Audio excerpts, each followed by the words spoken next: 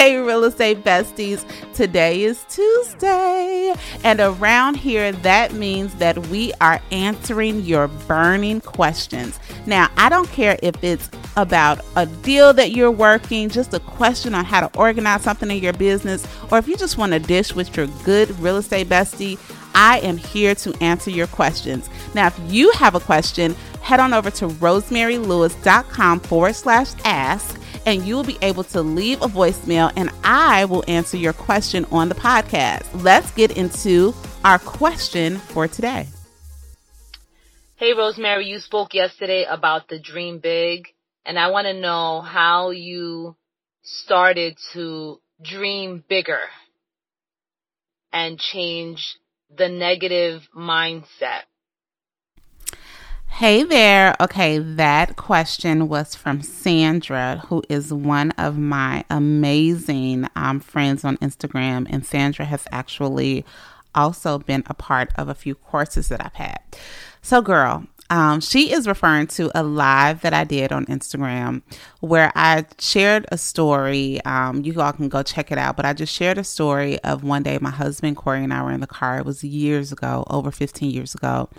And we had a conversation where he challenged me to dream bigger. And at the time, I was fresh out of, graduate school. I was a school teacher, and I was kind of, I was resigned to the fact that, you know what, everything that I kind of wanted in life has happened and I'm good. And at 26, I pretty much had stopped dreaming, right? Because, and I don't even know, in hindsight, y'all, I don't know that that I even dreamed of my life, right? Back then, I just knew that I wanted, like when people would say, what do you want to be when you grow up? I wanted to be a teacher. So I did not even equate that to having a dream for my life. So the way that conversation went, and I'll link it here so that you can watch the whole video. But he just really said, I understand that your dreams have come true, but what I don't know is why you didn't dream again. And that was a gut punch for me. That question, why haven't you dreamed again? It haunted me for a lot of years. But it was one of the, looking back, it was one of the catalysts for change in my life. So how did I start dreaming bigger? That is a loaded question. On the surface, I will tell you that I remember one day, a couple years after that, making a decision that I was not going to be negative anymore. I just happened to stumble upon a book, and it was called Who Will Cry When You Die by Robin Sharma. He's also the author of the 5 a.m. Club. And it's a quick read. It was a short read, but it was probably one of the first quote unquote self-help books that I read. And I read it before I was 30. I remember that it was in my late 20s. And I just noticed that a lot of the conversations I participated in, a lot of the thoughts that I participated in, I was definitely naturally a glass half empty person instead of a glass half full. And I remember literally reading that book and making the decision okay, I'm not going to be negative anymore. And I challenged myself, and that started with the smallest thing. So instead of let's just say someone said, hey, you want to go out to eat? Instead of I don't feel like it. It was just kind of yeah, I will go out to eat. I'm going to have a good time. This is going to be a great experience. And what I noticed when I started to purposely change the way I approach life from a mindset standpoint, I realized how much negativity was around me. And it was just embedded in the people. It was embedded in the TV. It was embedded in my conversations. So as I made that decision, it started with that decision, I just began to get very uncomfortable in spaces that were seeping negativity. I remember the day years ago, I used to love Real Housewives shows. And one day I was like, I can't watch this anymore. This is making me feel some type of way, and it is not in alignment with, who I want to be. So that was the start of my mindset shifting. Now, when it comes to dreaming bigger, that's a whole nother conversation. But what I will say about that is that, first of all, it's still a process for me. And I think that I have been challenged more since becoming a real estate agent, and there is no ceiling on what I'm able to do. But what I realized in my life, and I alluded to it in that video, is that I had only, like, I've been a Christian my whole life. I cannot remember a time that I wasn't in church. I got baptized when I was 6.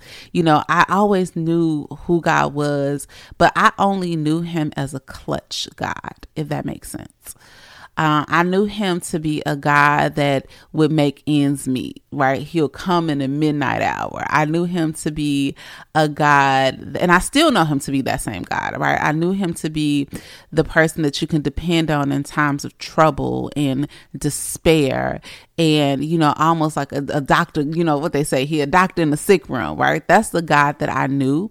And part of that is because of my background. I don't know that I've shared it on this podcast, but I have endured a lot of loss in my life.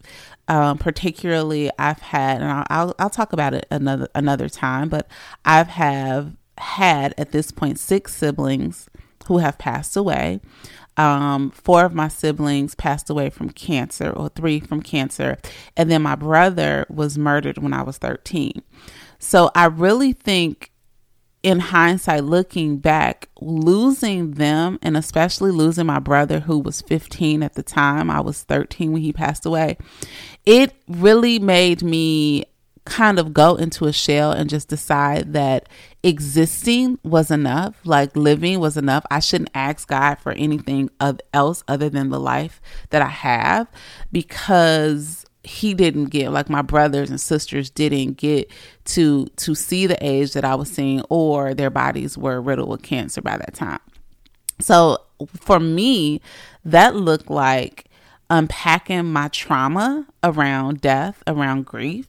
That looked like getting to know God for who he is. He is a clutch God, but that's not all he is. I was putting him in a box. I have come to know him as an abundant God, a God who gives me dreams, a God who has gifted me and you with gifts that he intends for us to use. And the more that I get to know about God, and I say this all the time, the more that I get to know my creator, the more I get to understand his creation, which is me. And the more I want to go after and do exactly what he's created me to do. So I think that for me, the dream bigger, on the surface, it can look like I want more, but I just want more impact, right? I want my life to be a testament of exactly who God is, because as I continue to come into understanding of who he is, I know that he's bigger than anything that I could even imagine. And what a waste it would be for the gifts that he has given me, for me to bury him, right? Like the man with the talents. I want my gifts to multiply.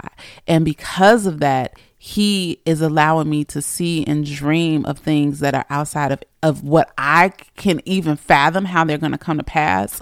But I know that because he has done that, he has given me those dreams, they're able to come. And I'm not just talking real estate, y'all. Like, I'm going to give you a great example. One of the biggest dreams that I ever could have dreamed for my life, and I might cry as I talk about it, is like having a husband that prays for me. My husband, he did not grow up in a family or in an environment where God was at the forefront, right? So I always say I introduced him to Jesus. He introduced me to faith. And just to know where God has led us, and we are by no means perfect, but I'm thinking back to a couple weeks ago, I had an event coming up, and I had some things that I needed to do, and I wasn't stressed, but I was kind of all over the place with taking care of my team and taking care of them and getting to see my dad and all the moving pieces. And one night I was laying down, he thought I was asleep, and he put his hand over me, right? And he didn't pray out loud, but I know that he was praying for me. That's something I never would have dreamed for us, right? So the more that I release control and I just say, yes, God, you have my yes, then he's opening my eyes up to the possibilities of what he will do with my gifts, and honestly, what he will do even outside of my gifts. And that has been the game changer for me. So that's where we're at. I hope that answers your question, and I hope that gives you a desire to get to know a God who will open up and let you know what your gifts are, so that you can dream and do with what he's giving you to do. And that's in real estate, that's in life, that's in your daily conversations, right? We serve a good God who will do exceedingly and abundantly more above all that we can ask or think. But first we got to think it, and it's according to the power that worketh within us. So getting to know him has allowed me to unlock those dreams. Okay, besties, have you heard? We have a private Facebook group. Yay! Look, cue the confetti, because we are over here growing the Real Estate Bestie community with our Facebook group. So I want you to hop on over to rosemarylewis.com/Facebook so that you can join it, because guess what? That's what we're missing. We are missing you, and we are waiting and welcoming you with open arms. So let's talk about what you can get.